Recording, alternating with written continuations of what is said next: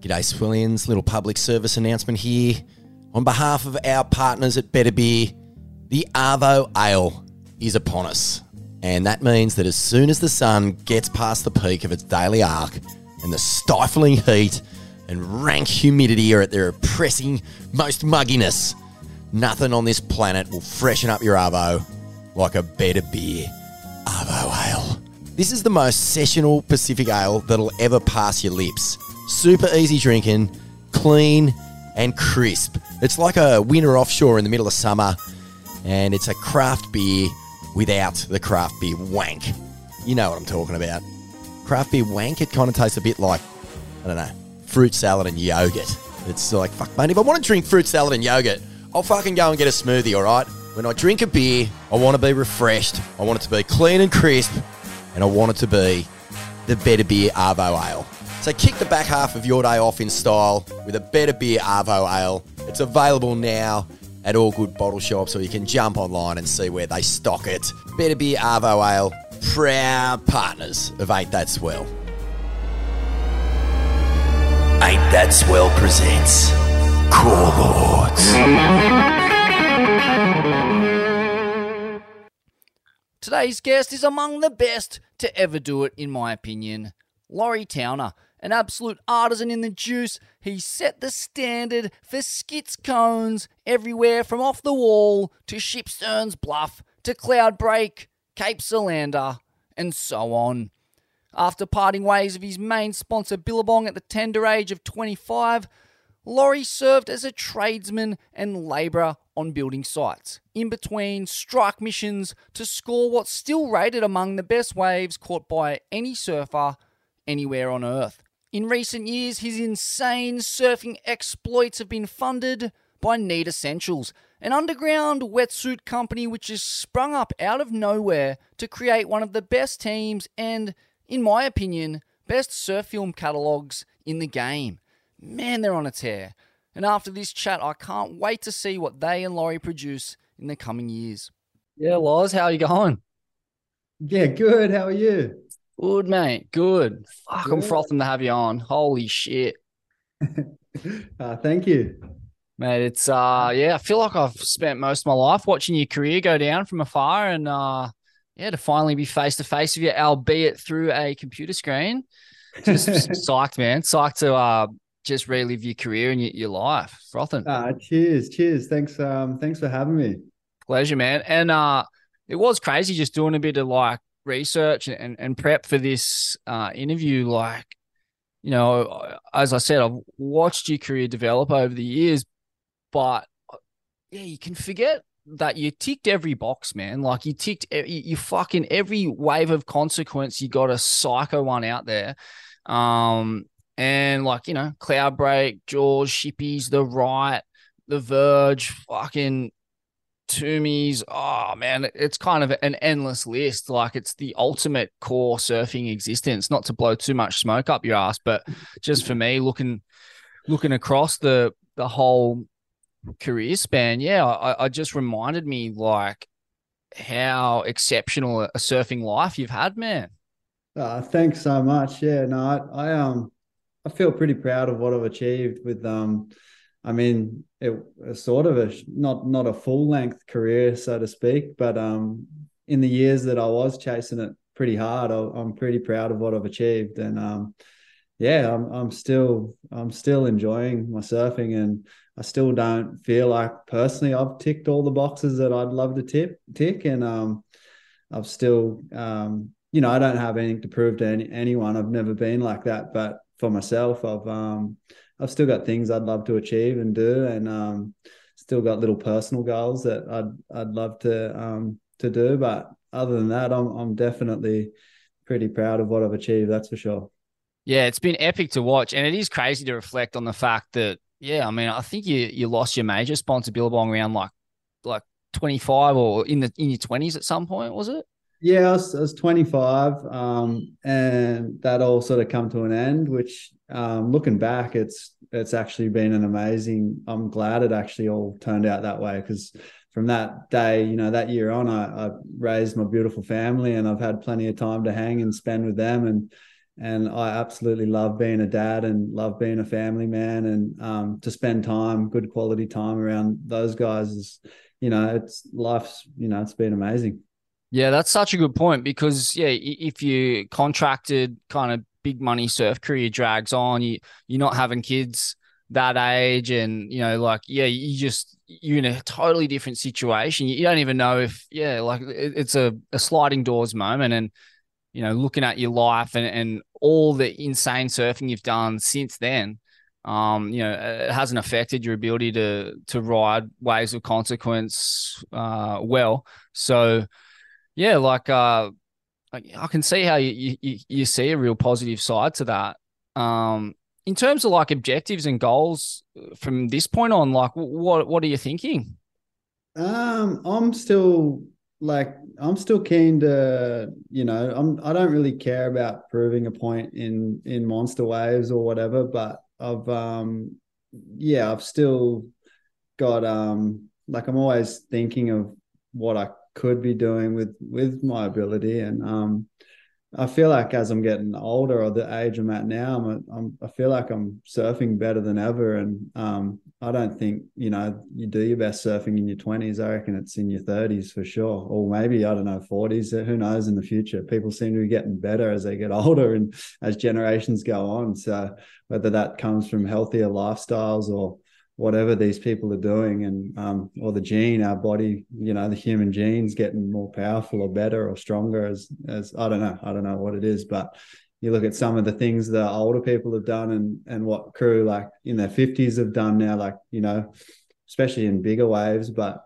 like I said, I've never really, like, I get labeled as a big wave surfer, but in my head and the way I think, I've never felt like a big wave surfer. I've just felt like a surfer, like um, just a lucky person who's been able to surf, any sort of waves. And for me, like moving forward, I just want to surf amazing waves and see some amazing waves, and not necessarily be giant waves. And if there's giant waves in front of me, yeah, I'll definitely jump in and see how I go. But I don't feel I have to be the standout or anything in those sort of situations. And I don't sort of have that drive anymore to be a standout. Like I'm happy to just be a part of those days, and just let my surfing do the talking like it always has. So I'm not super hungry in that sense, that's for sure. But I'm just excited to continue to see some amazing ocean in front of me. And now with the role I've got with Need Essentials, I'm pretty lucky. So they suit my lifestyle to a T. So I'm pretty grateful and thankful for that. Yeah, it's amazing what Need have done, man. Like the film projects they're putting out and the surfers they've taken on, yourself, Torrin, Bryce, like it just screams surfing for the right reasons. They're just putting people in situations that they want to be in, and it's all about love and connection with the ocean and nature. And the products of that are amazing. Like it's actually, I don't know, they're kind of setting the standard, I feel like, for the culture of surfing that they're pushing at the moment in the whole world. I can't think of any films that I've enjoyed more than the last few that have come out, and in fact, the whole series, like all the stuff Torrance done, all the stuff you've done, that following the fall line was fucked up, fucking mind melting actually. So full credit to, like, I think it's Ryan down there and yourself and Jack and whoever else is behind the ideas coming out of there. Can you give us an idea of what those conversations are like, and kind of what it looks like behind the curtain down there? Yeah, well, there's just a lot more passion and energy put into each project, and it's not about doing something and getting it out there and filling your face full of, quick content or however. They put a lot of energy and love into every film they do. They take their time and really make an effort, where you see so much crap out there that you can flick through, and you see some amazing surfing put in these crap edits, and you're like, far out, I wish you just hold off on that and take your time and make something that's going to blow people's minds. Maybe hold off for 1 year and gather all that footage that you've got. And, but again, there's a lot more than obviously just the surfing. There's all the people behind, from the music, from people like Ryan who direct, and he's got such a creative eye, and his input to all the films. He's kind of driving the whole thing, and just his creativity. So you need that creative background to make it work the way it works. But every little detail of each film, there's a lot of thought put into it. So that's something I've seen now that I'm working alongside Ryan, is the way it all gets put together, and how much effort goes into every little aspect of the film.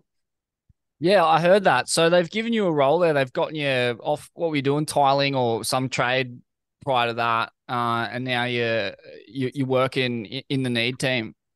Yeah, so I've basically going back to the when I lost my sponsor or whatever, I was 25 and I jumped straight onto a job site, as that's got a lot of good close friends around here that are tradies, and I jumped straight onto that, and I labored for a few years as a builder, or just helping out a builder, and doing carpentry. And then another mate offered me a tiling apprenticeship, so I jumped on and did that and finished my tiling apprenticeship. So I'm a qualified tiler, but just when I basically just finished that, I was a couple of years before, into my tiling need come along, and Ryan, I become friends with Ryan, just chatting to him in the surf. I didn't even know he was a wetsuit designer or whatever. I was just, hey mate, how are you? And just started chatting and got to know him, and then became a friendship before a sponsorship, or to be working with those guys. But so I was on the job site and just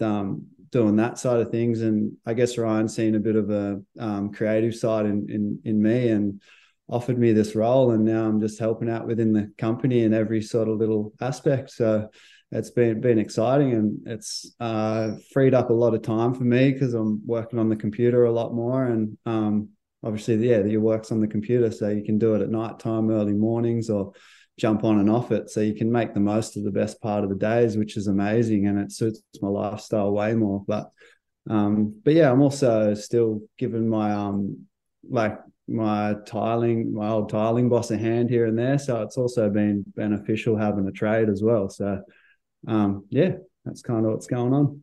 Man, that's fascinating. Yeah, give us a bit of an insight into Ryan. So, he's the man behind, yeah, like I said, one of the great underground surf labels that's kind of sprung out of nowhere in a sense. And I believe, what was he living on a boat or something down there in the Clarence at one point, and clearly he's got very distinct tastes in surfing. Like, he really fucking gets it. As you can tell by what's coming out of the Need Lab. Yeah, give us a bit of an insight into who the man is, and yeah, I guess what his role is at Need. Yeah, so Ryan, he's originally from Torquay, and I guess the surf industry is quite big down there, and that's where I feel like in the beginning Australia, or it might even still be, it's kind of like the capital of the surf industry. And I'm sure a lot of people down there, be like, if it was here, all instead of being all tradies, you'd be like putting your hand up and going into the surf industry, I'm sure. So he's been around it a long time, and been a designer. I think he was the youngest ever head designer in Quicksilver or something. I don't know. Right. He's been a designer his whole life, and I think people like that, like myself, and the whole surf industry, the way it all goes, it's not cut out for everybody. And the lifestyle is good fun times, but it might not exactly be the way you want your life to go. And Ryan's a pretty simple person, and he just enjoys, I see him walking along the track here on his own or whatever. He's just a cruiser, and I guess he loves a simple life. And yeah, he lived on a yacht for a while, and I think that's how he sort of he would have come here before that, but he was kicking around on his boat for a while here. And he bought a place just inland years ago, and he's lived here for the past 10 or 15 years. And and then he started Need within that time. I think 7 or 8 years ago he started that, just with the idea to have just a small company to live a good lifestyle. He didn't expect it to grow as big as it has, and he just wanted to, continue to live a simple lifestyle and, make money off his suits that he sold. And all of a sudden it got a little bigger than what he expected. And now he's given people like myself jobs. And yeah, that's kind of where it's at. Yeah, and just giving surfing such a gift. I mean, the last gift was following the fall on, as I said, that Bryce Young film, and you had a pretty sick cameo in that, man. I think writing a few Luke Daniels ASIMs, was it? Yeah, my mate, I don't know Luke at all. Like, as you know, I've basically rode dills my whole life and absolutely love his boards. And, from a little fish to a giant gun, dill can shape absolutely everything. And it was just funny how that happened with that board. One of my best mates, he's been getting heaps of Luke Daniels boards, and he just rocked up with it and said, "Oh, here's a board to try, an asymmetrical thing." And I was like, "What? You've got that for me?" Like, one of my close good mates, he's just dropped me a board at the front door, and it just so happens to go really, really well. And riding something different and fresh, like I've stepped on a couple of Bryce's asymmetrical boards in the past, but never really gave them a good crack. I never put enough time into them. I've just swapped boards here and there in the water and had a quick try, but to have your own and actually have a bit of a proper surf on it, and yeah, it feels like a really nice board. Yeah, and what was your take on that film, all in all? All in all, it's as you've seen, I'm sure the whole world's seen, it's insane. It's the I already know the surfing Bryce does and has done in the past. I've grown up, he's grown up just down the road from me. When I lived in Angara at my mum's, I'm now out at Woolooware, but we grew up pretty much side by side or just down the road. And I guess I sort of left school early, and Bryce had always done homeschooling. So he was one of my surf mates growing up from young. So I've witnessed, as you could imagine, some unbelievable surfing just with no cameras around and whatever, just going for a surf. And so the surfing obviously didn't blow my mind because it's already blown my mind from growing up and surfing a lifetime with him. He's naturally talented on absolutely any surfboard. I've been on snow trips with him too back in the day, and he just jumps on a snowboard, holy shit, like he's just flying down, hitting giant kickers, doing spins and blah, blah, blah. And he's just naturally talented on absolutely everything he stands on. So, to see him finally put out, get a film and energy like what Need have done, like you're saying, we're saying before, how well they make their films and put time and energy, to see it done on Bryce is pretty epic. To see a mate that you want to see his talent get put out there and shown to the world, and it's finally been done the way it's been done, how Need have done it.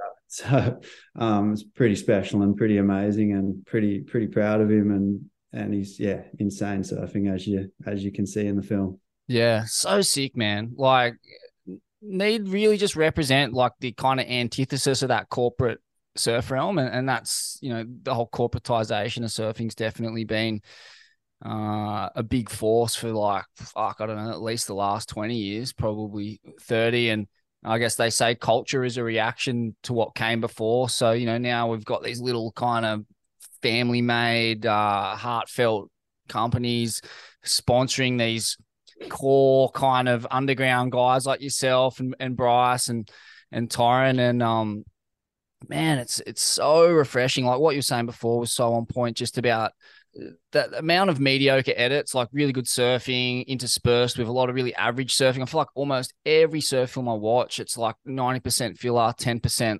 like that was sick, but it's all fucking spread out across the whole thing. So like it leaves you feeling underdone, and you eventually just get a bit of a fatigue towards good surfing or surf fucking films, and which is kind of sad when you come from a generation. I guess with the bigger companies, it's also disposable.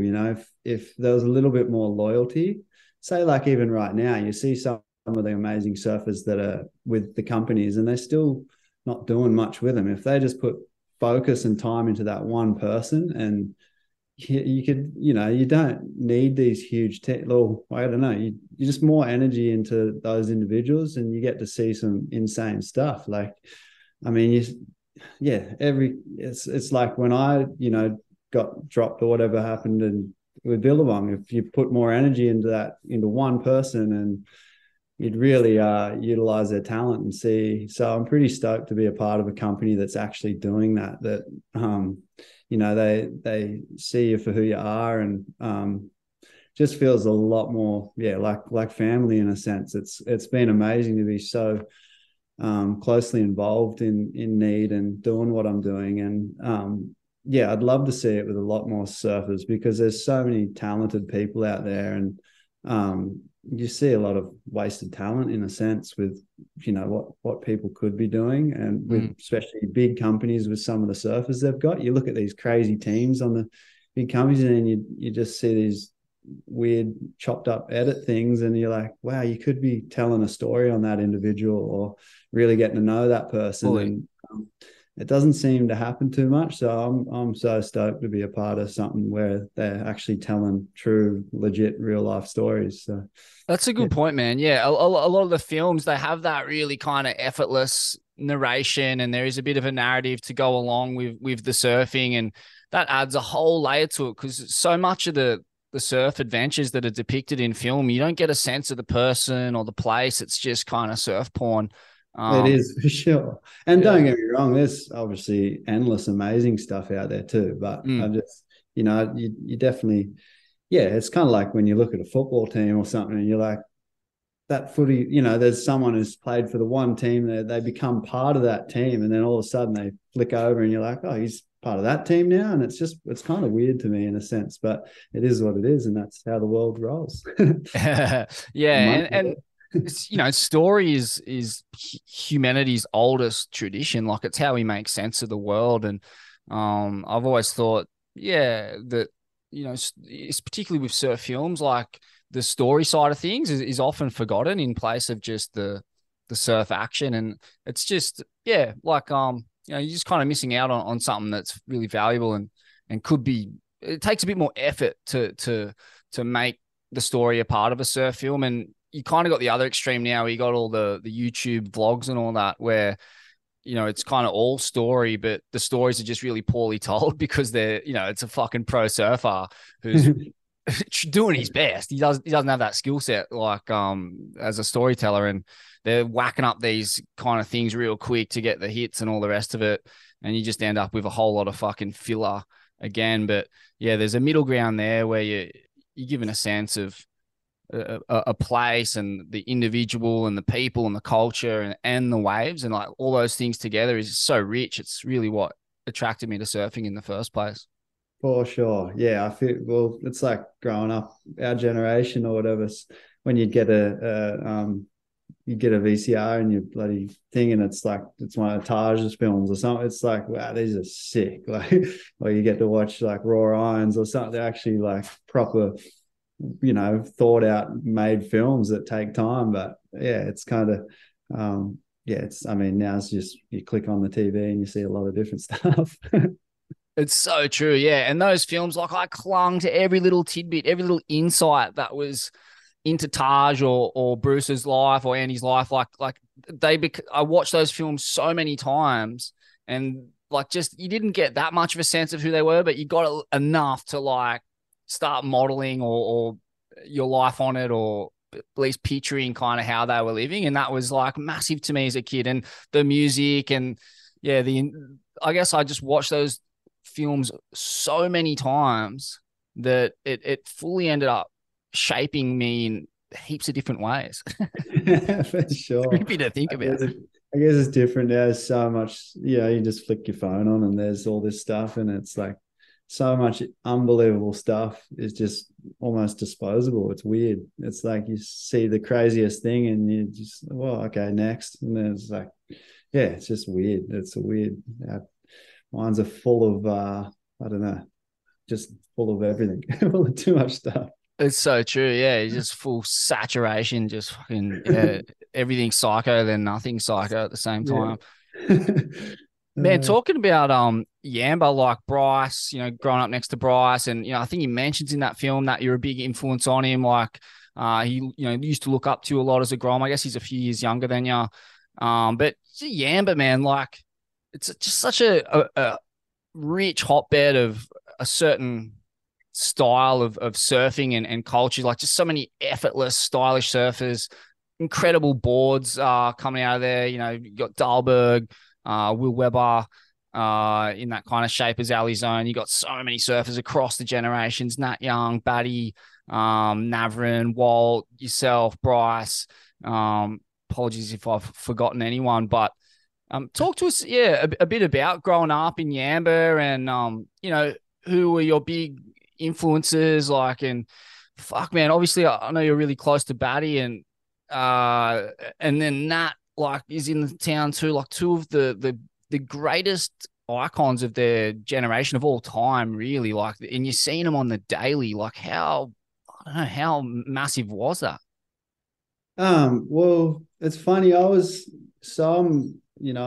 originally from Broom's Head, which is the next town south, about 20 kilometers. And I was when I moved to Angara, I was maybe six or something, like 6 or 7. I Right. can't exactly remember. And Broom's Head, just to give us an idea, that joint, like that's like frick, man. It's almost like an encampment, eh? Like it's so buried in the bush, and like, yeah, give us an idea of what life in Broom's Head's like. When I was a kid, it was, yeah, she was a pretty quiet little place.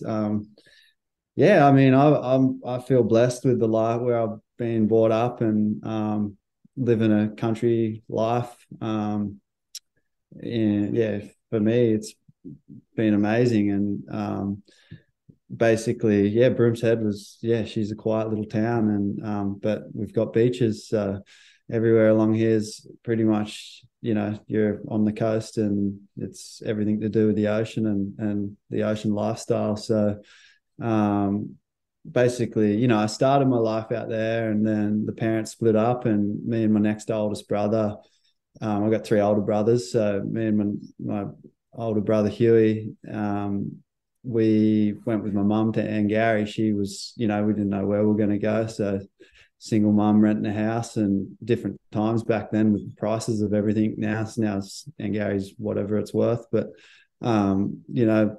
my mum made the smart move to move to Angari, which we, putting a couple kids at Angari at that age is pretty lucky. So I didn't really, I didn't sort of think of the surfing. I was already a little beach kid, little punk rat kid. I don't know. I had a pretty funny start to life, as you can imagine, with 3 older brothers, and 2 oldest pretty rough characters. So I've had a pretty funny, like, a good fun upbringing, really. And Yeah.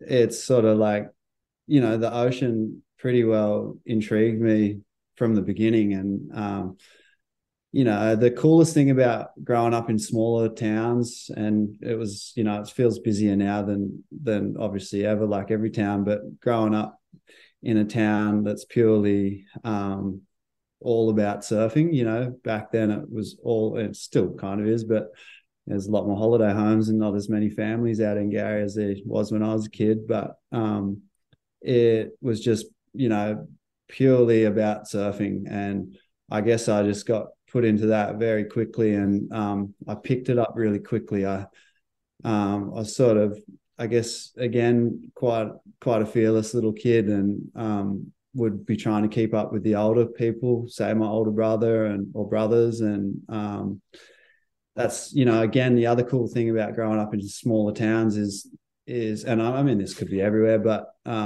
age doesn't matter. I could be a 7-year-old. I'm seeing it now with my son, actually. Like, I could be a 7-year-old hanging out with 12 or 15-year-olds, and it doesn't matter. So you're trying to keep up with the older crew. And so surfing just fell naturally for me. And like I said, I picked it up pretty quickly as soon as I got given a surfboard. And I remember wanting a surfboard for years. And my mum, we were pretty, not a wealthy family at all. So I remember my mum finally buying a third-hand surfboard for $100 for me, and it just from that day on, I was just off. Just surfing down Spooky Beach and making my way out to Spooky Point, and then going to like the point was a big step or whatever. And not like today, like myself as a parent, you're always really guiding your kids. It's kind of, there was not really any guidance from a lot of elders. It was more you keeping up with the kids a couple of years older than you, or a few years older than you. There wasn't, it was a lot more just free range, I feel like. So I guess I just learnt naturally. And then as I sort of got right into it, then there was a lot of mentors that were older that, like you said, a lot of amazing surfers around to really look up to. And everybody, looks out for each other in the ocean around here and whatever. So having all those older mentors was pretty special, because there's definitely a lot of talented, good surfers around here. And yeah, I feel blessed and lucky to have grown up where I did, and have the people around me that I did. Yeah. And it's interesting, like your career's pretty divergent to a lot of the guys from you, Amber, just in the sense of like, man, like you're so synonymous with slabs and heavy water. And there's a couple of waves. Yeah, there's the odd wave in that zone that has a bit of that feel to it. But, talk to us about when you really develop the desire and the connection with those kinds of conditions. I think one thing about our area is, obviously in a lot smaller scale, is we get a lot of raw ocean. You say when Goldie's beautiful and perfect, and Southerly and Crystal, whatever, I'll be down here paddling out shitty 10-foot ugly point just to get out in the ocean. And it's got that raw feel. It's got that it's definitely got that, unorganized ocean feel. And you sort of, I guess, in a sense, like a very scaled down Hawaii style feel. The ocean's jumbled and powerful. It's powerful here. It can be very powerful when it's bigger. And I sort of there was no like jumping a hurdle for me as a kid. I kind of wasn't like I was scared of it and then jump. Like you hear some stories, everyone has their own story with how they got into big waves. I feel like, or powerful waves. I feel like I just always wanted to do it. I don't know whether it was because, I was the youngest and youngest of three older brothers, or always trying to prove myself or something when I was younger. I can't really tell you that, but I just know that I never really jumped no hurdle to surf big waves.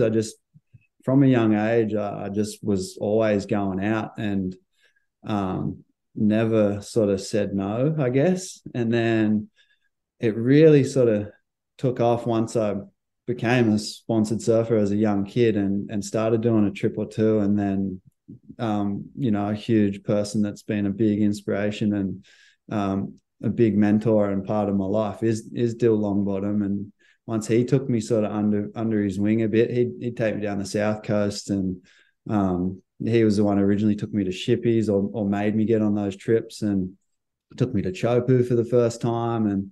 And crew, like, have people like that sort of guide you, or just make sure you're there with them. Like, and then because he obviously knew what I was, how I was surfing, and, I was having a crack or whatever. And he wanted me there on trips. And if it wasn't for him, I might not have caught some of those waves that I have. So, like I said, I never jumped a hurdle from a young age. I just sort of kept getting into it. And the waves, when you're a little kid, when the waves around here, when they're 10 foot and windy and whatever, it's pretty powerful. So, so it felt like I just naturally got into it in a sense. Yeah, and that connection with Dill is such a deep and storied connection with a guy who, I think his contributions to slab surfing, hollow waves, big waves. I don't know if it's probably underrated globally, you'd have to say, like, because in Australia at least, fuck man,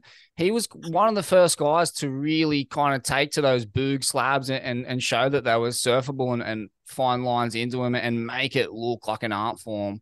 Fuck man, those early Billabong videos like frame lines and shit like that were so iconic for his surfing in them. Yeah, talk to us about like your earliest memories of Deal and yeah, just how that kind of relationship developed and what's he like in those situations, when you're a Grom and he's showing you the ropes at Shippies or some of the South Coast slabs. Yeah, what kind of a mentor is he?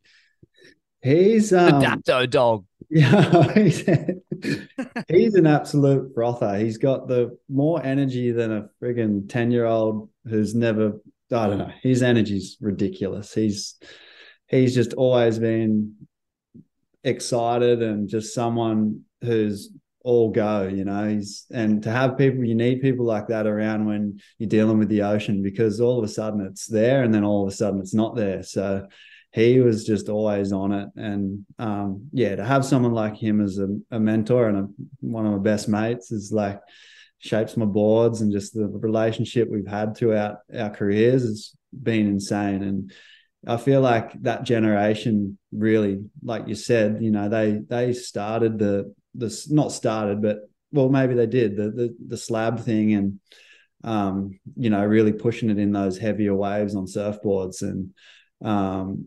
to grow up and have someone like him sort of lead the way for me in a sense is pretty special, and I feel pretty grateful. But I've never I've done so many trips with him that have just been unbelievable. We both caught the waves of our lives, and the relationship we've had is insane. So yeah. What would you say is one of the really memorable trips that you guys have done together?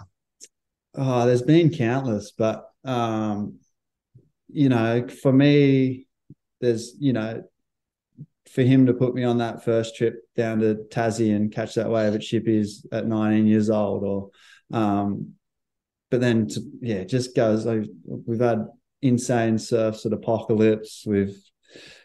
I don't know, some of the Chopu sessions we've had, like that Code Red day was just, that was something, we'll both never forget. Like we just felt so in tune that day, and the way that all unfolded, you never know how your day is going to go when you're looking at ocean like that. So,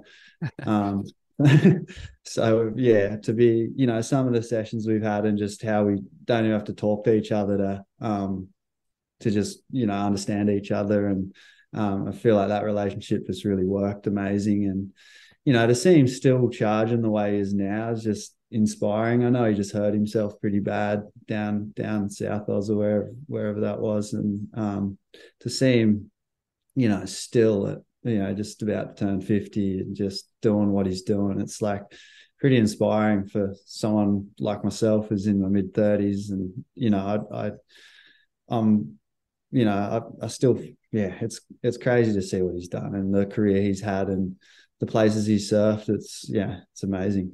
It is amazing, man. And it's such a good point that you're making early on, just about how surfers can really do their best surfing after 30. I'm fascinated by that. Like when I was growing up, it was not like that. It was, your career was kind of over by 30, it seemed. And, Occy winning a world title at 33 or whatever was like the craziest thing ever. And now it's just completely flipped on its head, especially in the kind of heavy water game with Twiggy and Pete Mel and Slater and Dill. Like, man, you're dead on. Like, I still feel like your best surfing is ahead of you. And like, you look back, what was it, 2019? You got that crazy one at Cloud Break, crazy one. Like, and in theory, like you're over the hill, but that's like the fucking wave of your life, and it kind of feels like you're only getting started in some ways.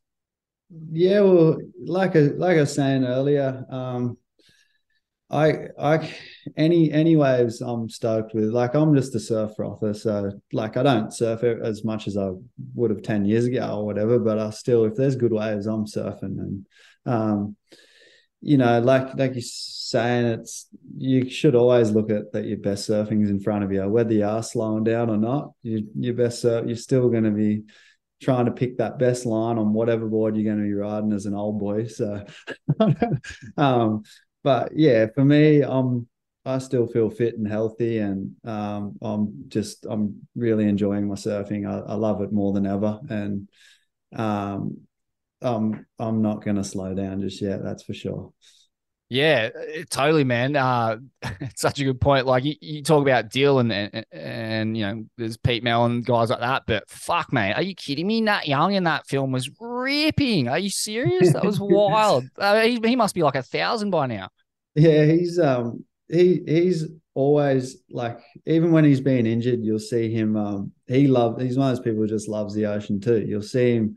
I remember when he had a bit of an injury a while back. I forget if it was his knee or hip or whatever, but he was going out and cooking surf and just laying down on a surfboard because he loves the ocean and loves that lifestyle. And he's such a goer, Nat. He doesn't stop, like whether it's in the snow or whatever he's doing, he's a goer. So yeah, you want to be that age and still going. You don't want to slow down. I don't think anyone should. You shouldn't look at life being, you're in your 60s and let's start drinking beer every arvo and taking out. I don't think that's the way you should look at life. I think just keep pushing on until you drop.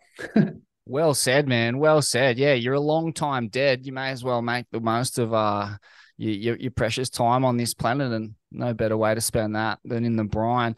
And talking about influences, man, like talk to us a bit about Batty. I know you guys were close. Like, my only knowledge of the guy is in the folklore, watching him in Morning of the Earth, running down the beach in the cut-off jean shorts, fucking snapping into the pit. Like, I don't know the guy from a bar of soap, but like that footage, that imprint of him shaping his own boards, like that shit was like fully mesmerizing when you watch. I think I was probably in my early 20s when I first saw Morning of the Earth, but just to see people living like that and Yeah. to know that like that was cool. It was sweet to do that. You're allowed to be like that, and you're allowed to fucking live off peanuts and make your own boards in some rundown farm shack and dedicate your life to nature and fuck all else. Like, what was that like, man? Growing up Yeah, with a dude like that. yeah, insane. Like Dave, Batty, yeah, Dave. I've never really called him Batty. It's funny because he's been sort of like a stepfather in a sense to me, and you know, yeah. So basically, he's been a huge mentor to not just myself, but pretty well this whole community going back 10 years and whatever. He had a close relationship with absolutely everyone he liked. If he didn't like you, you'd know about it, which was it was good. He was a solid person in that sense. And if he liked you, and yeah, the amount of friends around here and family and stuff that had a close relationship with Dave is pretty amazing. He was such a frother. Like, as speaking of frothers in that generation, he loved the ocean more than anyone. He'd be down on the little Spookies Rip Right on the shittiest days, surfing basically every day. And so he, like, long story short, him and my mum, he was my mum's partner for roughly 20 years. So Oh, that sort of started when I was about, I don't know, like early teens or whatever. So, and that's when, when you're an early teen and you become a sponsored young surfer, and it was all about contests back then. He used to help out, help me read the ocean and understand the ocean. Like, if I was down, if I had a contest coming up or whatever, and I'd be out surfing the shittiest surf, and he really like helped me out with understanding how to read the ocean. And I think part of that come from his background. Well, obviously surfing and a lifetime of surfing amazing waves, but also the fishing knowledge and just being on marks and all that sort of thing, and having landmarks and all, so it really helped in my early stage competition days, his mentor and guidance in that sense. And hmm. but yeah, and even, he taught me a lot about fishing, which is pretty cool. He's a professional fisherman, and we just launched his boat here, and I fished a lot with him because I love it as well. And yeah, yeah, he lived an insane life. And even, he passed away on the beach at the point, which is, you couldn't write a book of it. It's unbelievable. He lived an amazing life, amazing generation. Sort of the time his time lifespan was at an amazing time, and yeah, pretty special human, and not just special to me, but pretty much this whole community, or the community that's sort of born and raised here, and all those people that he touched, and yeah, he's been a huge inspiration for a lot of us, not just myself. Yeah. And man, it'd be mad of me not to acknowledge, the history of Morning of the Earth, that film in Angourie and Yamba, and, the tree houses, like like that people were living in, and that kind of that country soul lifestyle. And man, it was so real and raw for that time. There was a lot going on in the world. There was fucking wars, and there was no professional surfing industry. So these guys were chasing a lifestyle, and in order to survive, it meant being a really good farmer or fisherman, or and building your own boards. Like, how old were you when you saw Morning of the Earth for the first time, and the gravity of what Dave was a part of started to dawn on you? Dave used to put with all my mates, like my house out in Gower, my mum's house, was like the drop-in center for all the kids. Like there was, there'd be every weekend, there'd be 10 to 15 kids kicking around my mum's house, and Dave would be there all day long. Like we'd be going surfing, coming and going, and he'd be sitting there all day long showing old school surf films. And, there's endless different films, like ones that I don't even know if they're out there. So I should go to my mum's and try and dig out some of those old films. But I just remember, just watching classic old surf films with him, every weekend. And then we'd be going surfing, and yeah, like I said, not just myself, but a whole bunch of us kids. And it was pretty special childhood growing up with older crew, just showing you, pretty well guiding the way and leading the way, and getting you absolutely psyched on what you're doing with surfing. So pretty special. And such healthy balance to have, to know that side of surfing exists. I feel like a lot of people who grow up with aspirations of becoming a professional surfer, maybe their dad is or whatever, but generally that dream takes shape in the form of contests, in the form of, these big money contracts and stuff like that. Whereas Dave's generation, like it was a lot more pure than that. And, at the end of the day, I'll be interested to get your thoughts on, you've lived both those lifestyles. You live in Dave's life. You grew up living that Morning the Earth style, like pretty much subsistence living with a fucking single mom, and, surfing for the love of it on beat up shit boards. Then you became the high profile professional surfer, and now you're back to being like just living a simple country life. Like, which one brings you more enjoyment, do you reckon? 100%, which one. Yeah, I reckon that's why, the surf industry was not cut out for me. And that's the whole thing. Even, don't be brutally honest, even to do this podcast, I think I get like anxiety and wig out, and like, fuck, I really want to talk and tell the world my story. And I honestly, I like to be the quietest person in the room, and hang in the back corner and say good day to everyone, be friendly, and be the person I am. But I've never really enjoyed being center of attention. And obviously the surf scene and putting yourself out there puts you in that position. And I feel like if I was a lot more proactive in that sense, and if I was, more into it in that side of things in the surf scene, and not feel like the Morning Earth scene, want to go solo fishing by myself, or go walk down a bush track and go for a surf or whatever. It's like, don't get me wrong, I can be social and friendly and whatever. Like, it's just, but I definitely would choose the cruisy road rather than the look at me road. And I know a lot of people would be like that too, and their talent and abilities put them in that position to do what they got to do. And I feel like that's a big part of why I didn't continue to be sponsored, because I was probably not proactive enough in the other side of the whole surf industry scene thing. I was doing my job in the water, but maybe not on land. I don't know. Oh, That such an makes interesting sense. point. Oh, 100%, man. There's this fucking, I trip out on it. Like, and for me, like, yeah, the cruisy road is the best road. I'd way rather be doing that than be a publicly visible character. But that cruisy road leads to a fucking job site in South Sydney, and I don't want to be there. So For sure. here I am. That's the downfall of the cruisy road. Yeah. It's That's cruisy the until it's downfall. fucking 7 a.m. and the surf's pumping and you're fucking treading on a Exactly. rusty nail.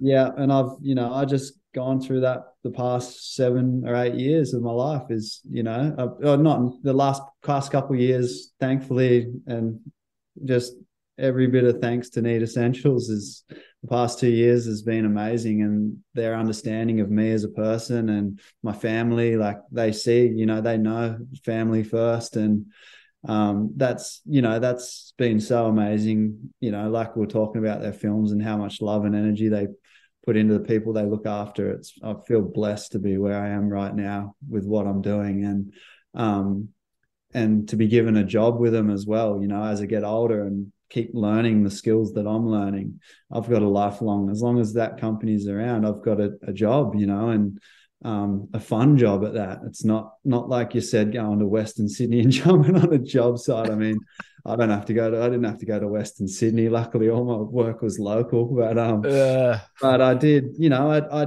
actually did the mine road. I did a few mine stints, and Did ya? Wow. I did. So I've done a bunch of different work. Like I worked doing suspended concrete slabs and bar, and like that nursing home up there. I did all that floor. Like I've done so many different job site jobs, um, and it's a good lifestyle. They live an amazing, tradies live a hell lifestyle, especially if you work for yourself. Well, But now let's be honest. Like now that there's work on the North Coast, which is that's like there's only been that work up here for 10 years. I feel like prior to that, like if you're a tradesman, it basically meant moving to the big smoke and fucking grinding, eh?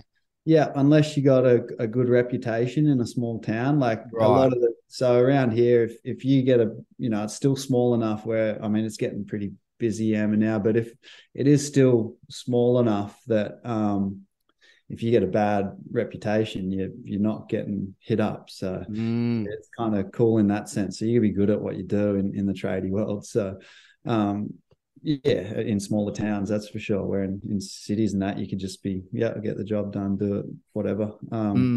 No matter your talent on what you're doing. But yeah, I've been pretty lucky that I've only had to work close anyway. So, and my brother's a carpenter, so I've done a heap of work with him. And yeah, a lot of my work I've barely even had to drive into McLean, so across the bridge. So but yeah, that's been my past, sort of the majority of my past, 7 or 8 years, and now it's sort of like I'm back in this amazing position, and yeah, maybe my best surfing is ahead of me.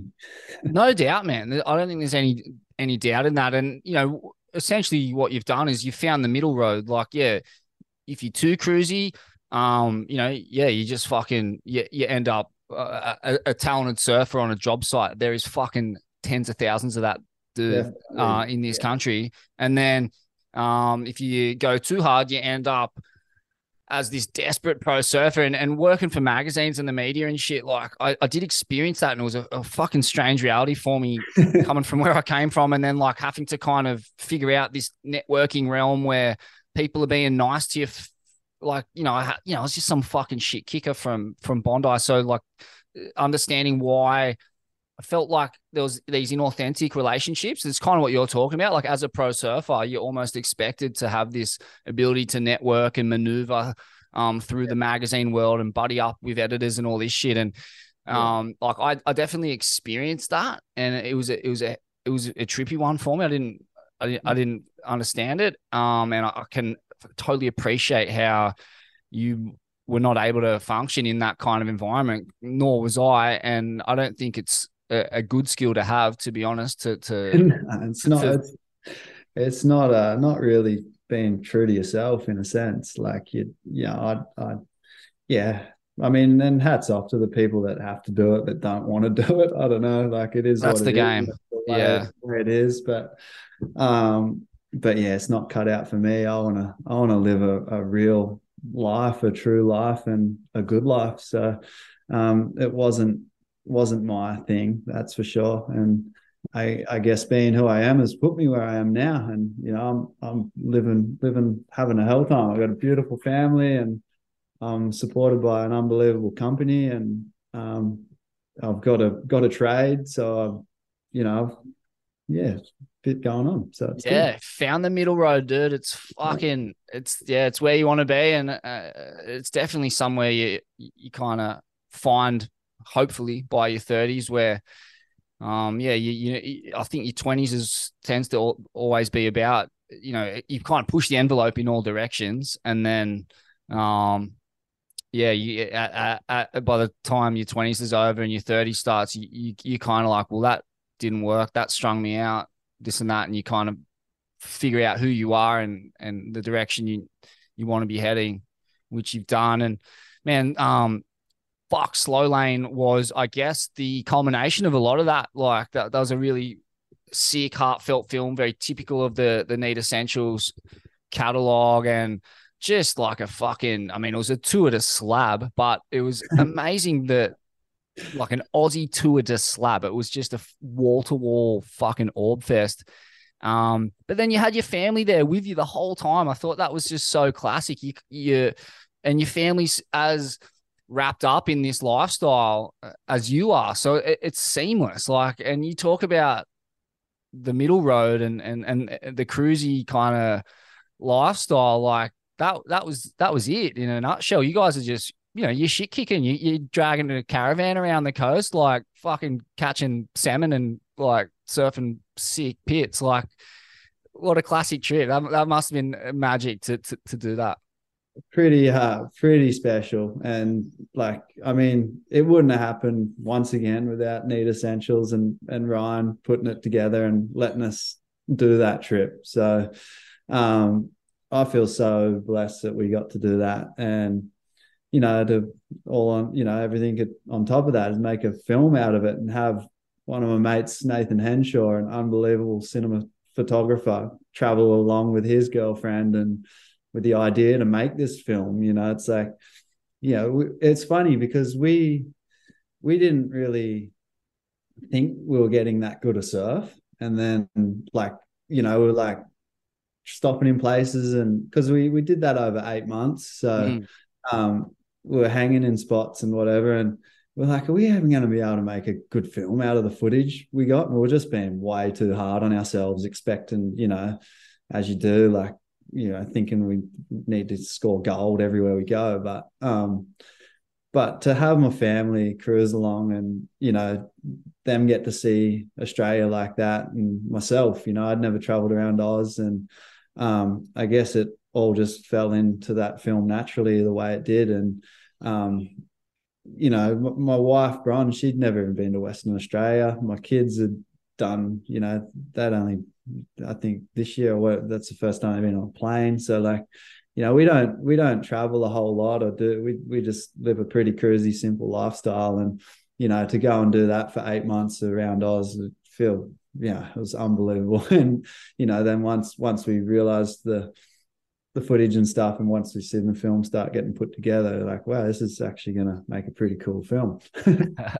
Man, all things in balance, you're a simple man, but fuck, there is some skitsy technical surfing in that film, like very complicated stuff. The Cape session, actually, the first section in that film it's amazing, because I don't imagine that's a wave you would have spent a heap of time at. The crowd's pretty thick down there, and it's in the middle of industrial Sydney, wedged between a fucking oil refinery and Port Botany, like.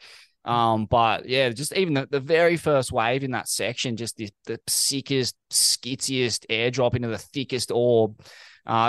talk us through that, like the putting that section together, and yeah, even that wave, like that first one in the film is such a ripper. It looks pretty busy, but fuck, man, you had the read on that joint straight off the bat.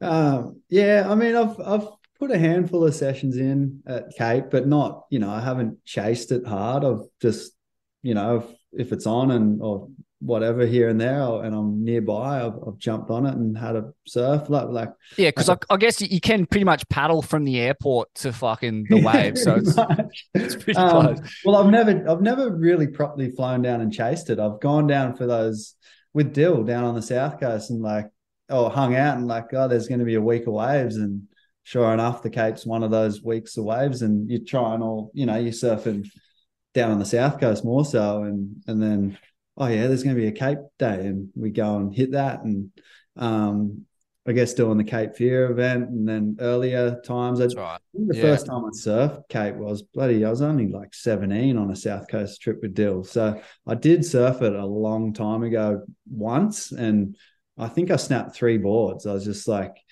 was young and just going anything and everything, and they weren't necessarily big waves. I was just going the wrong waves, and yeah, snapped 3 or 4, three boards. I think he maybe creased a 4th board, and so I have surfed it a handful of times, but I haven't, like I said, chased it. It's just like when it's on, if I'm nearby, I'll surf it. But it was funny that session in the film was, I'd just come off a rib injury.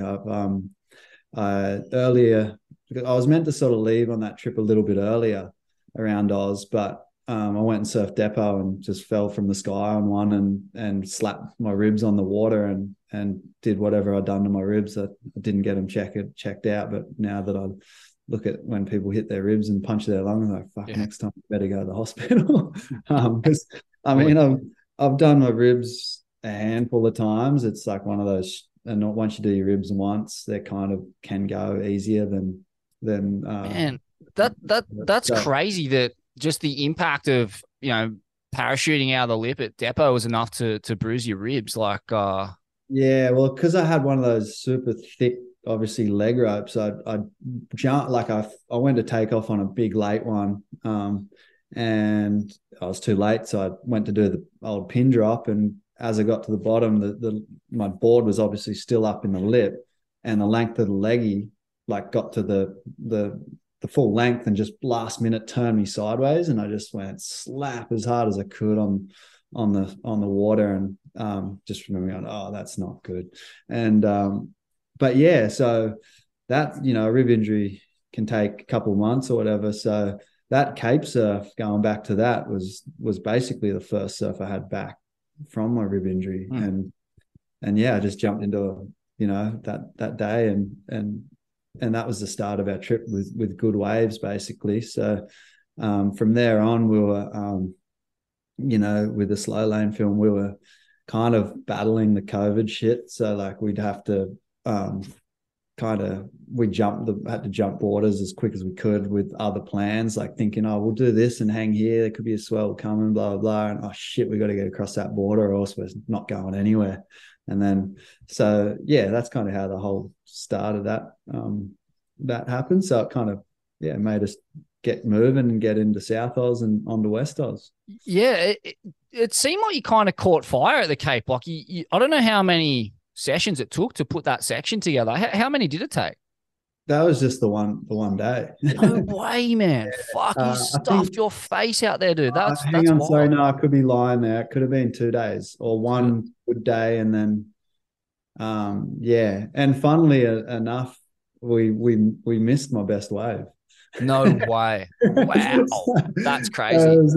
There's actually one extra cracker, but that's the way surfing and filming goes a lot of the times. It's not easy. It's not easy to line, even to link things up. It can be challenging, and we did work pretty hard for that. Henny's such a good filmer. He'd done so well. His talent in the water swimming is just next level. He's one of the He's one of those. So if you put me or underrated, underdog people in the surfing category, in the filming category, he is underrated. That guy's so talented. Like if he was given a free range, like given a budget to go here, there, and everywhere, chasing people, swimming out Chopu here, there, blah blah blah, he would have captured some absolute gold. Like he's one talented water filmer. So to have him by my side, like that's a big part of why that film's so well too.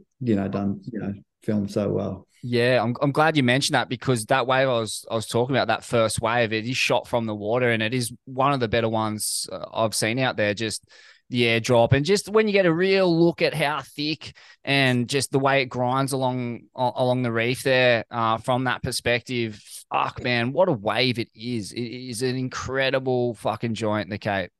Yeah, she's a tricky wave. It's fun to surf. Absolutely love surfing it. And like saying crowds before, crowds have never ever phased me. For a little bit there it did, and then I got over that fact and fear and just went like, everyone wants a piece of it. Just go and be a part of it. And I've never, every majority of the times when I've caught my good waves, it's been crowded, and not just a average crowd, a crowd of the best, and I feel like when you're out there with a bunch of amazing surfers, it all just naturally, works. Yeah, everyone's read on the ocean and understanding of etiquette and just where to be in the sport, or be not in the sport, not in someone's way, Yeah. is next level. Yeah, exactly. And if you're not a prick, which a lot of people aren't, I don't know how hungry, some people, whatever, but you're telling other people to go and you're not in position. So it's just the way, I'm always, if I'm not in position, or if I'm towing into a wave and at Shippies or wherever, and I see one person down the line ready to paddle into that wave or even have a look, I pull off. Like it's just like, you want to see that going forward with all the surfing's only get more and more popular and more congested and more talent and whatever, so you kind of just want to see it all happen nice, and give, if you're not in position, that person over there, he might get the wave of his day, and you should be stoked for him, not, it shouldn't be all about yourself, I think. Yeah, man, it's so crazy that was 1 or 2 sessions. Like, you've obviously found some serious rhythm out there, and I guess sometimes those long injury layoffs, like, they can make you so much more hungry, and you're thinking about surfing so much, and the envisioning of what you're about to do is underrated, in terms of what it allows you to do when that moment comes. You've already seen your way into it, and yeah, fuck, that's crazy, man. That's insane that it was just a couple of sessions. Tripping on that. Yeah. There's a lot of fucking pit. There's a lot of pits in that clip. From a joint. And there's a lot of people also in the lineup. So yeah, you did well. No, cheers. Yeah, most of those sessions in that film are only, that's the thing with you'll travel around and you get nothing, and then boom, here's the day, and it's cooking all day, and a lot of those sessions in that film are just, they're not too many multiple sessions. It's just like, here's the good day. And that's where I go back to saying I feel like we didn't get unbelievable waves, because a lot of stuff did happen in 1 or 2 days of an 8-month trip, so at each spot you're like, bang bang, done. Oh wow, that was pretty good, but I didn't think it was that good because it happened so quick. Yeah. We're not seeing all the days of being hunkered down in that caravan just getting blasted by 1,000-knot southerlies and rain and shit.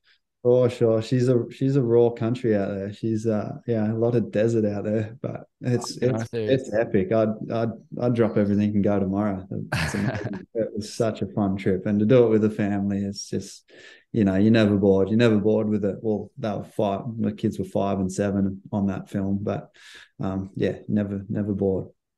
Man, you mentioned Shippies before. In some ways, it was kind of the making of you, that trip. Just a lot of it because of who was on it with you, like AI and Parker from memory. Is that right? Yeah. And like, and Dill, obviously. What was that like, man? Like, how much time?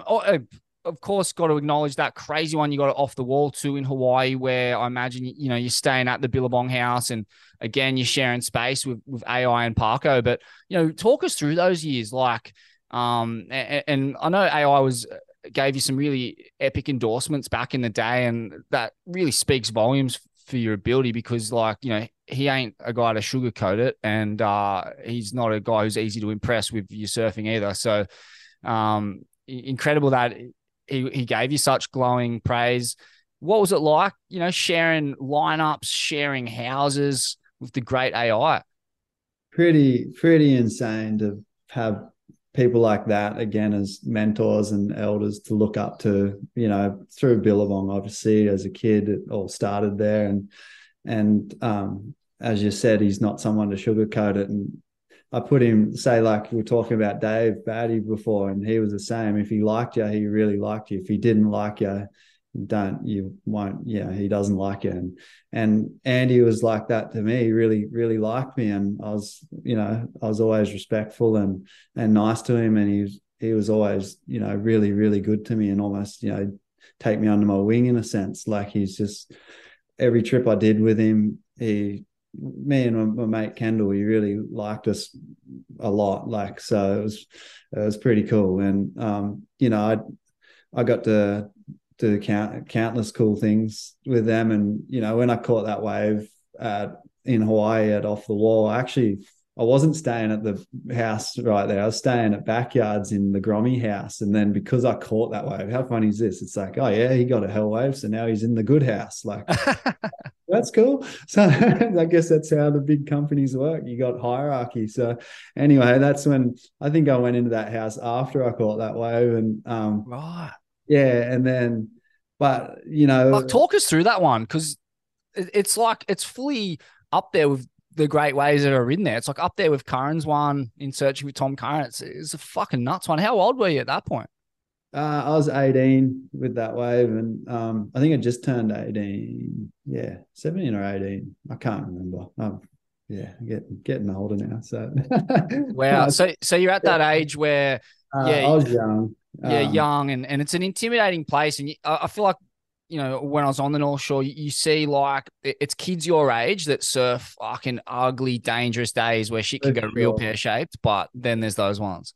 For sure. And I spent, from the moment I did my first stint to Hawaii, I was 15, and my first few years was at log cabins, and little, did I know what the bottom is like out there. And we were paddling out there and surfing that when it looked like pipe and backdoor. And there's a wave I got my very first trip there as a 15-year-old, going a left out there and just pulling into a closeout, and it's on film. It's an old classic, thinking back, it's like it actually hurt my ankle, that wave, but I was fine. When you're at 15, you heal pretty quick. So I remember it was my last, like right at the end of the trip, I think. And yeah, I went home with a sore ankle, but I just remember all my Hawaii stints, I just wanted to like go out and surf, and paddle out pipe, and whether I'll get a wave out pipe. I just remember being, 16 or whatever, and sitting out there looking into pipe bombs and kind of wanting one. And nowadays you actually see 16-year-olds getting the bombs out pipe and stuff. So it's a whole different, you think of what's going on now too, compared to what was going on. But I mean, it's, everyone's always charged, but I feel like it is getting younger without sort of people recognizing or acknowledging it. Some of the kids these days, it's insane. So, but yeah, my whole Hawaii experiences was just like, amazing. Just, it was pretty raw, as and you got to be careful and tread lightly, and you're just a little blow in. So you got to, not fuck up. So I just remember always surfing anything and everything. And I mean, that day when I caught that wave, I was actually on my way from backdoor back to Off the Wall, and that wave popped up, and they call it ain'ts or whatever. And it just felt like I was just a bit wider backdoor when I took off. I wasn't quite in that ain't section. I was just like paddling wider backdoor and that thing come in looking like a closeout. And I remember seeing a guy right down it off the wall starting to paddle, and I don't know if I can't remember if I yelled or not, but I just remember going it like and thinking, like started racing, sort of thinking it's a closeout, and then all of a sudden I come out of it, and that's probably why my claim was so gnarly, because I was like, I didn't think I was going to make that at all. And yeah, so but yeah, I mean, to catch that wave at 18, I was, that helped where I went with my surfing as a 20-year-old and 21, whatever. And but going back to having people like Andy and Parko and all, those older crew they're just your idols at that age. You're like looking up to them going, geez, I hope one day I can surf like those guys, or even, because it was all about competitions too at that age. Like I remember thinking I wanted to be a competitor in my teens, and then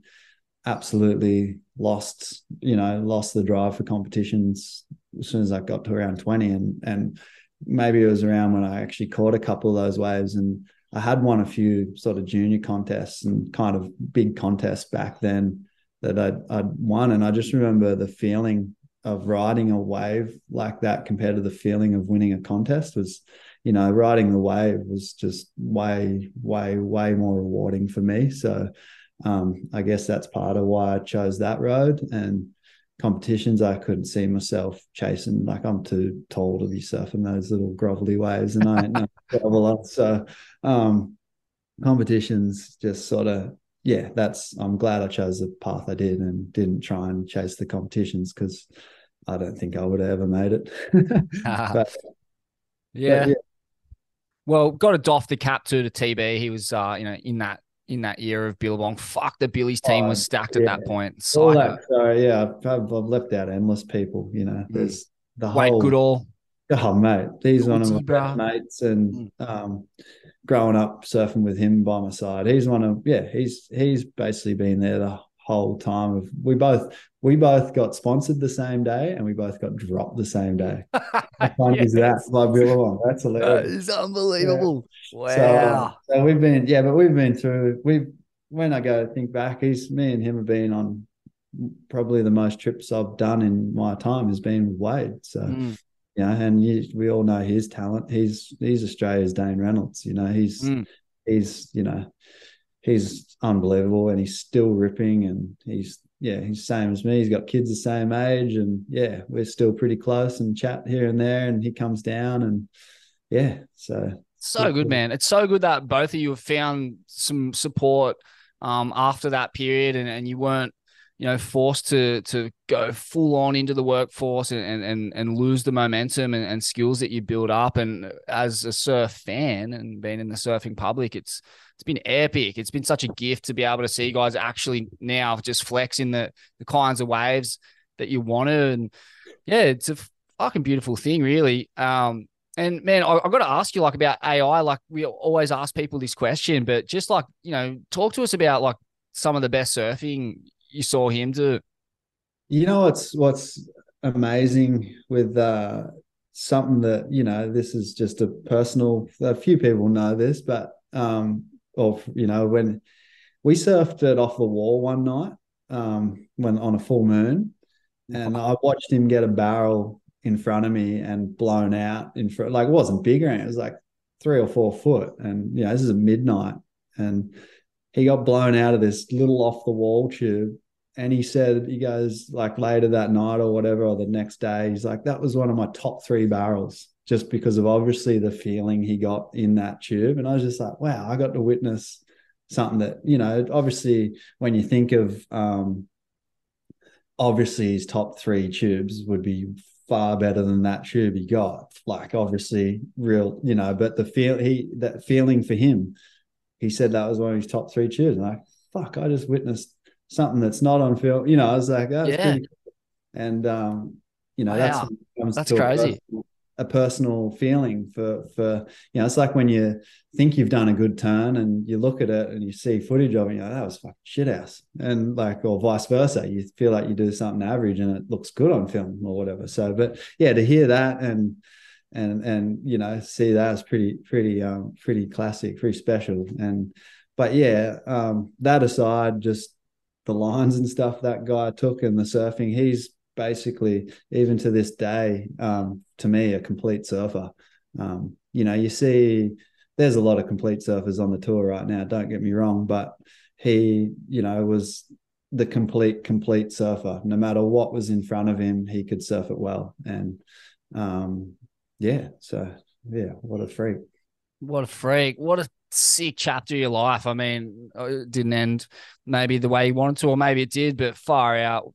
What golden years they were, man. Like, holy shit. You were part of, like, yeah, probably the greatest assemblage of surf talent, like, of all time. It's right up there with it. I can't think of a better team than that, really. Yeah, it's in. There's an old photo, and of I think it's at the off the wall house, and you look at every one of the surfers, and you're like, oh, Cansdale also at the peak of yeah, his powers at that point. yeah, exactly. And you're just like, whoa, that's a solid team. That's some So good sick. surfers. So yeah, no, I'm once again blessed to have got to be a part of that, and yeah, I got no regrets with anything where I'm at right now. So yeah, life's good, and when I look back at all the things, like I said, I'm proud of myself for achieving what I'd achieved in the bigger waves before 25. If it had kept going on, and I'm now, that's 10 years of, if I was still chasing it hard, who knows? It could be hurt. I could have had unbelievable waves, but I don't know. So I'm not, life takes you where it's meant to take you, and I feel like it's taking me down the right road. And yeah, I'm not gonna hold no grudges on nothing. I'm stoked. Yeah, and that's such a good point, man, about being hurt. Like, if in that realm, if you do, it seems to me that the pattern I've seen emerge is, if you do chase it too hard for the wrong reasons, for financial incentives. I mean, Twiggy Baker's kind of the exception to this rule, but like, where he had to keep winning those events because he loved it so much. He needed to Can win. tell he loves it. He's an animal. And he had to win events to get the money to keep surfing big waves. So, like, Yeah, he's still ultimately doing it for the right reasons, even though the finance was such a big part of it. But yeah, you if you can do tell it for the wrong reasons, you get fucked up, it seems like to me. for sure. I feel like there's some respect thing there that the ocean knows. It's like, I'm a bit like, what's the word? Mind blank. Like superstitious or whatever. Oh, yeah, yeah. Like, 100%. yeah, it's like I, when you're going into surf those waves, you got to put your head in when you're looking at, those waves, and you're like, I want to go out and properly ride those waves. I'm not going to pussyfoot around, and like, you got to put yourself in a pretty weird headspace. Like, you can, for me, I just really focus and zone in, and try not to let it rattle me. And because I do know within myself, like, the lead up, and this is probably for everyone, the lead up's pretty intense. The day before, and you're like, fuck, tomorrow's going to be, however big and however scary and however dangerous, but you really got to just put yourself in this positive mind frame, and it's like an inner whatever. Everyone would have their own way they deal with it, but for me, as soon as I touch the water, like once I jump in and I'm a part of that ocean, it's like this.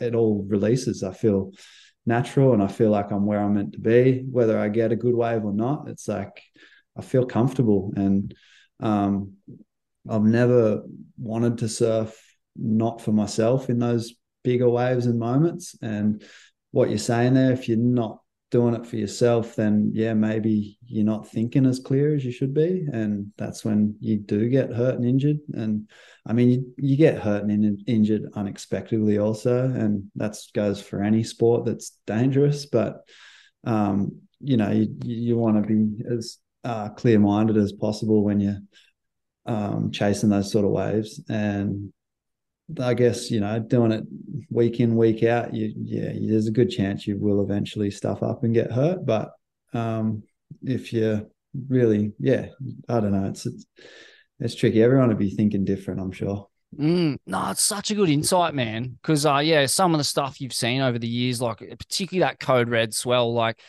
where you're rocking up at a wave and you must be seriously questioning, like, fuck, is this even doable? And there's all this pressure, there's all these resources behind you, like jet skis, flights, all this kind of shit, and you got to block all that out because at the end of the day, none of that is worth losing your life over or sustaining a career-ending injury. But I think you nailed it with like when you go out there, it's whether you catch a wave or not, like that's the kind of mentality that you need to have. If you feel comfortable and you want one, Yeah, then go. But like if you're not in that zone mentally, then you got no place being on a wave out there. That's fully when you get fucked. for sure. Just try not to force things and, coming away with being comfortable and it's all good if you don't get what you were looking for on those days is a big one, I reckon. Like being too over hungry is probably for me it doesn't work. When I see someone else get a crazy wave on those days, I'm stoked for them. Like, it's like that was their day and that was their time and that was their moment and fucking good on them. Like that's insane. They're doing what you want to do, and if it doesn't happen to you, you got to be stoked for them. So like, you don't want to be that hungry. You got to be hungry to want those waves as well, but to be stoked, and satisfied if you walk away from those days without what you were chasing, that you were just a part of that day. So, yeah, I don't know. And what are your defining memories from that swell, from that day? Wow, there's endless, I guess. The noises through the night, with the waves cracking on the reef, waking up to see what the lagoon looked like, waves coming into the houses, getting out there to witness, because to witness the first thing we seen was a bodyboarder just free fall from a paddled into some wave early in the morning. We were the only boat because boats weren't allowed out. So a boat come past and grabbed us to go out and have a look close up first thing. And the bodyboarders just paddled into something ridiculous. Like didn't think it looked that big when we were rocking up, and then just watched him continue to free fall out of this thing. Like, holy shit, that's big. And then, Fuck, I wonder if that was our last guest, Brendan Newton. Probably was. oh, seriously, he was the Tahitian version of Brendan Newton. He was a Tahitian Oh, fella. true. He was Classic. just, I don't know who that was, but hats off to him. That was psycho. Um, it's not on film or anything, I don't think. Fuck, how And crazy is that, eh? Like just to be oh, out there at dawn trying to yeah, paddle waves of madman. that size. That's Yeah, mad. and I guess the bigger waves that day, the one that Bruce and Nathan Fletcher got, they were, watching them from behind was crazy. Just the explosions going into the sky was, and then I guess just the reactions on everyone's faces and the excitement is probably the biggest one. Is just everyone's just full energy, and it was a pretty wild day.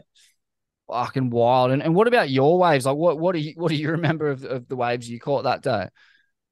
With all my good waves I've ridden over the years, I got sort of like a photographic memory of them. I've got these like kind of moments of the most intense part of all my good waves. If I like right now, if you say think about a wave and I start thinking hard about it, it's like I'll think hard and then little photo of a moment will pop into my head of that Oh, wave. that's We're sick, not, man. That's a mad game we can play then. Talk us through the one you got at the ones you got at Chopes, like the photographic sequence in your mind. yeah, okay. So like for me it's obviously the deepest part when you're in a tube, and the deepest part you're generally seeing that bend and maybe the back of one or two boats, or a few boats. So I guess like, yeah, you know what I'll never forget is I actually found the footage not long ago, but it's so blurry and old. Is my first trip to Tahiti, and I went the first wave of um, I was set, and I was like, I've gone this, biggish one, and I've let go a little deep and started racing along it, thinking I'm good, and then I pulled off last minute because I was borderline, didn't know I was going to make it or not. Pulled off to turn around, and it just so happened to be the set of the day, and Mark Healy was on it, and I had to kick as hard as I could to get under it, like. And for a split second, I was like, "Do I paddle to the lagoon or do I paddle Oh, at this wave?" my lord. And I paddled obviously out the wave. If I paddled to the lagoon, who knows what would happen. Anyway, I've got a memory of Mark Healy like literally a couple feet away from me, zooming past me with this wall of water that's as big as a telegraph pole, it felt like. And because you're Wow. down low in the water and your head's just out of the water and you're looking up at this wall of water. And so I got a pretty good memory of that one. Fuck, man. Yeah, you're not going to forget that. That probably keeps you No, awake at night. yeah, it was. Yeah, those ones can make you think on things. Fuck, But that's but yeah, wild. that And was a that was a and that, moment. yeah, and that bend that you're talking about, like, I mean, I'm not in any place to really say, but like, I can't imagine anywhere on earth really has a view in the pit like Chopes in terms of just the thickness, the squareness, and that fucking wicked kink in it. Yeah, nowhere. It's you feel the energy around you with Chopu. Like I'm looking forward to going back one day. I know it's pretty busy now, but I'll still love to go back and try and get a couple more before my time's done.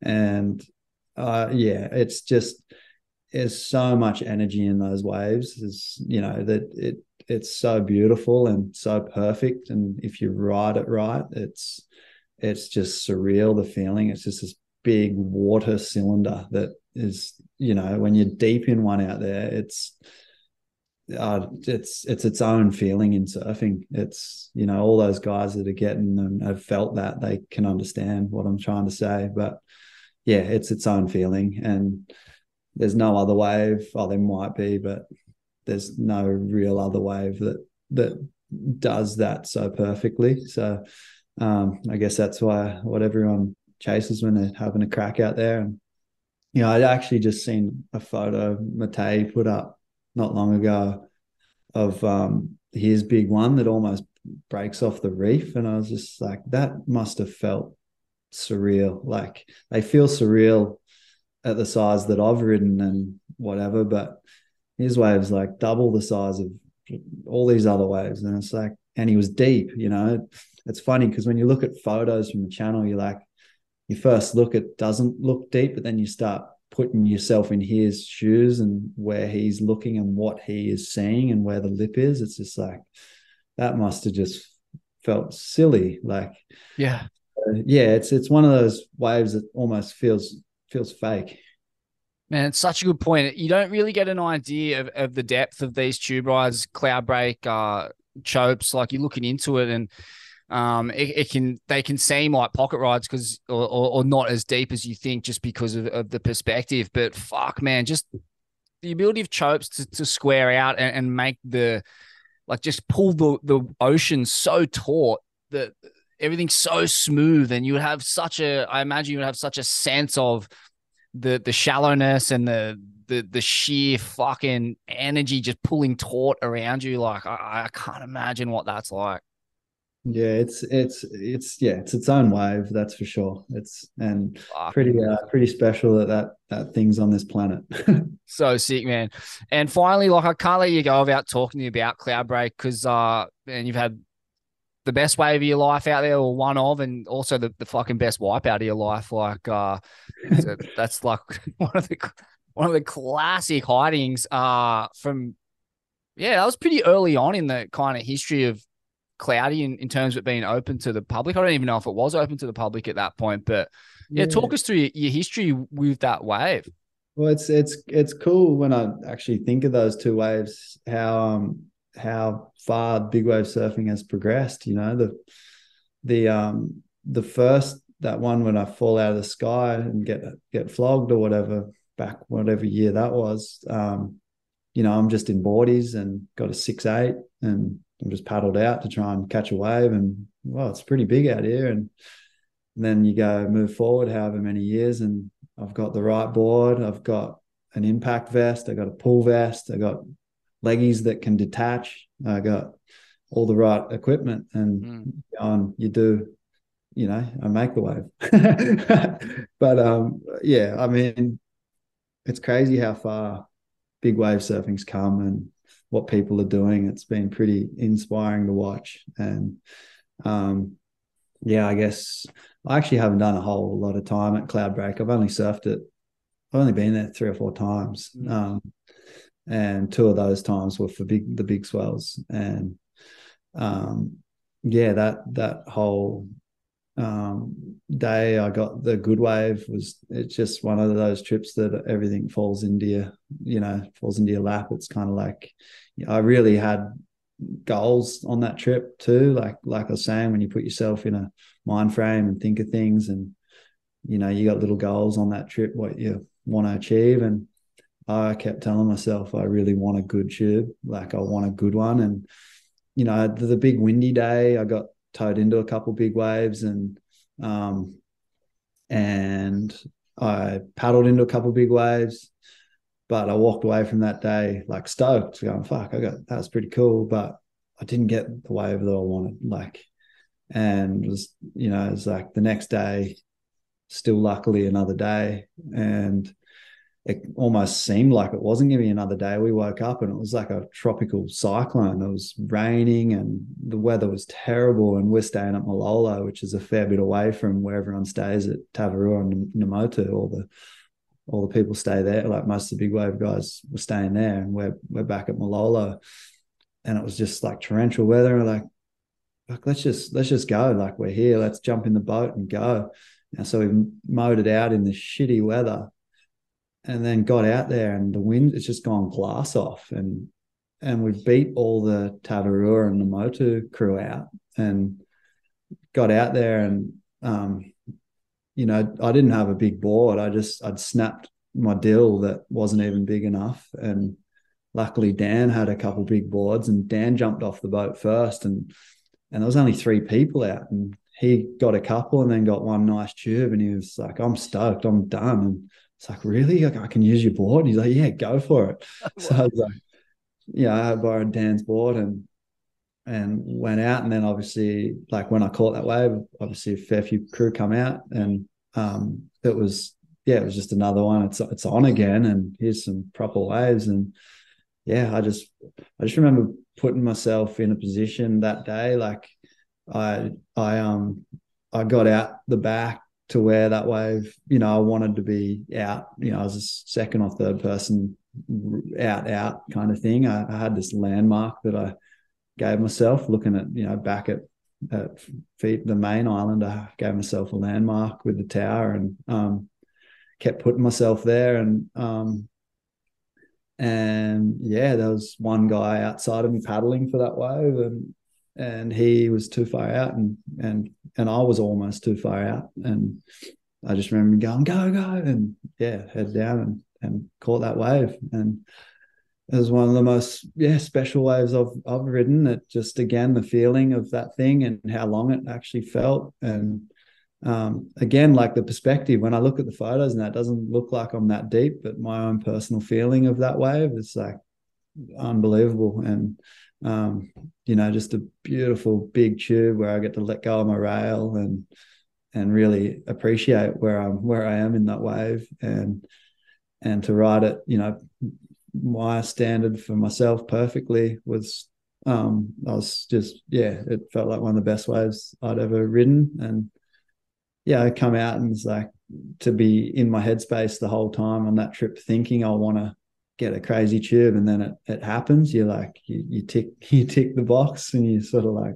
it feels surreal that you actually, because it's such a all the guys all those crew have rode crazy ones at Jaws and wherever else, that they'd be the same thing. They're here comes this swell. I hope I get the good one. I really want to get a good one, and all the lead up, and then it actually happens, and it's like a surreal feeling. It's like, wow, it just happened, and it's an unbelievable feeling, and I hope a lot of people get to experience those sort of feelings with whatever they do in their life. And to me, that was just one of those special waves that, another one of those special waves I've been lucky enough to ride and put myself in the position.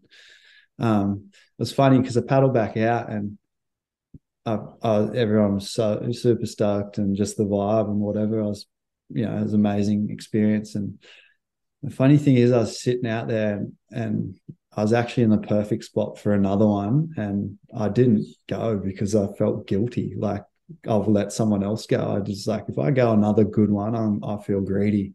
So I was that satisfied that, I'm done. I almost should have not even paddled back out, and I paddled back out just because I was almost in awe, confused of what I'd just ridden, like, wow, that was insane. What do I do now? Do I paddle back out? Do I go sit in the boat? Do I, and yeah, naturally I paddle back out, but yeah, it's just one of those special waves.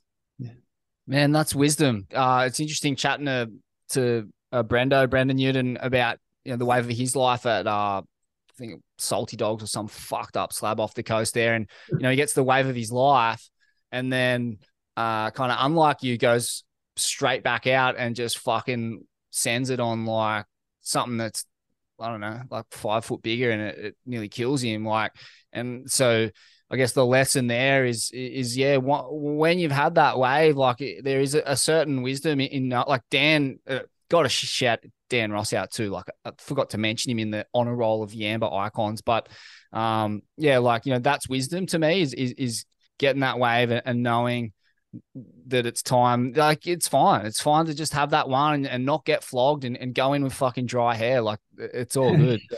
I mean, with that Brendan fella, I'm guessing, I feel like I've seen that stuff, and he's out there with nobody or one other dude, or yeah, pretty much. So I guess my whole thing was guilt of paddling back out, and all these other people are trying to catch their waves, and Right.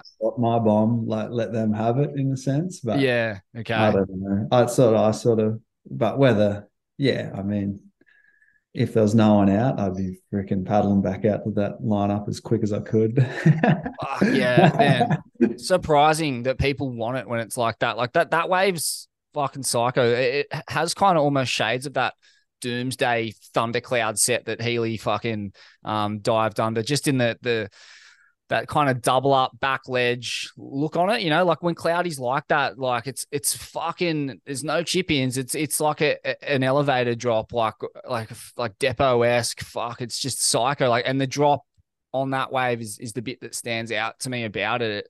You must have had some PTSD from the 2011 beating, because I mean, like, they look, you're in a very similar position, but yeah, like you said, you've got the right equipment. It's glassy instead of like fucking sideshow or whatever it was on that day. You got the hiding, and mate, you handled, you fucking kept your composure and absolutely just elevator dropped into the bottom of that thing, found your rail, and fucking stood tall in a proper 15-foot pit. Unbelievable. Yeah, pretty stoked. Definitely stoked on that wave. Yeah. And I hope there's some more to come. I hope, whether it happens in years to come, but that's the cool thing about surfing, and what keeps me excited about those days. Like I said, I don't have to chase it hard and whatever. I'm happy doing what I'm doing and raising a beautiful family and living the life I'm living. But if there's a cloud break swell, I do not want to miss that. That's for sure. But if I miss swells here and there, it doesn't faze me. But I learned that from the job site thing, when I first jumped on the job site and I was seeing these swells and stuff, and that's when paddle surfing really started taking off. I was like getting, internally I was hurting, like I was internally struggling, and I've learned to let that go, and I've gotten older. I'm obviously not as hungry in that sense. So I just hope as time goes on, I still, there'll be a few opportunities where I'm in those positions again, and it all works out, and yeah, take it as it comes. Sick, man. Well, thanks so much for your time. And yeah, you're doing it the right way, man. So no doubt there'll be some insane waves to come in your life. And even better than that, like, you're going to be in a place to really enjoy those waves and not be doing stuff for any other motivation than personal motivations. And I mean, not that you've ever done it differently, but yeah, look forward to seeing what comes out of your world, man. Yeah, no, it's exciting, and like you're saying, yeah, it's feel like I'm in an amazing position. I'm lucky with what I'm doing with Need Essentials, and there'll be more films come in the future and more fun, exciting trips. And yeah, I'm so grateful for where I'm at, and yeah, loving life. Stick, mate. Thank you Cheers. so much for your time, mate. Really appreciate it. Thank you. Cheers for having me. On your laws. See you, brother. Cheers. Speak to ya. Catch ya. Bye. Bye.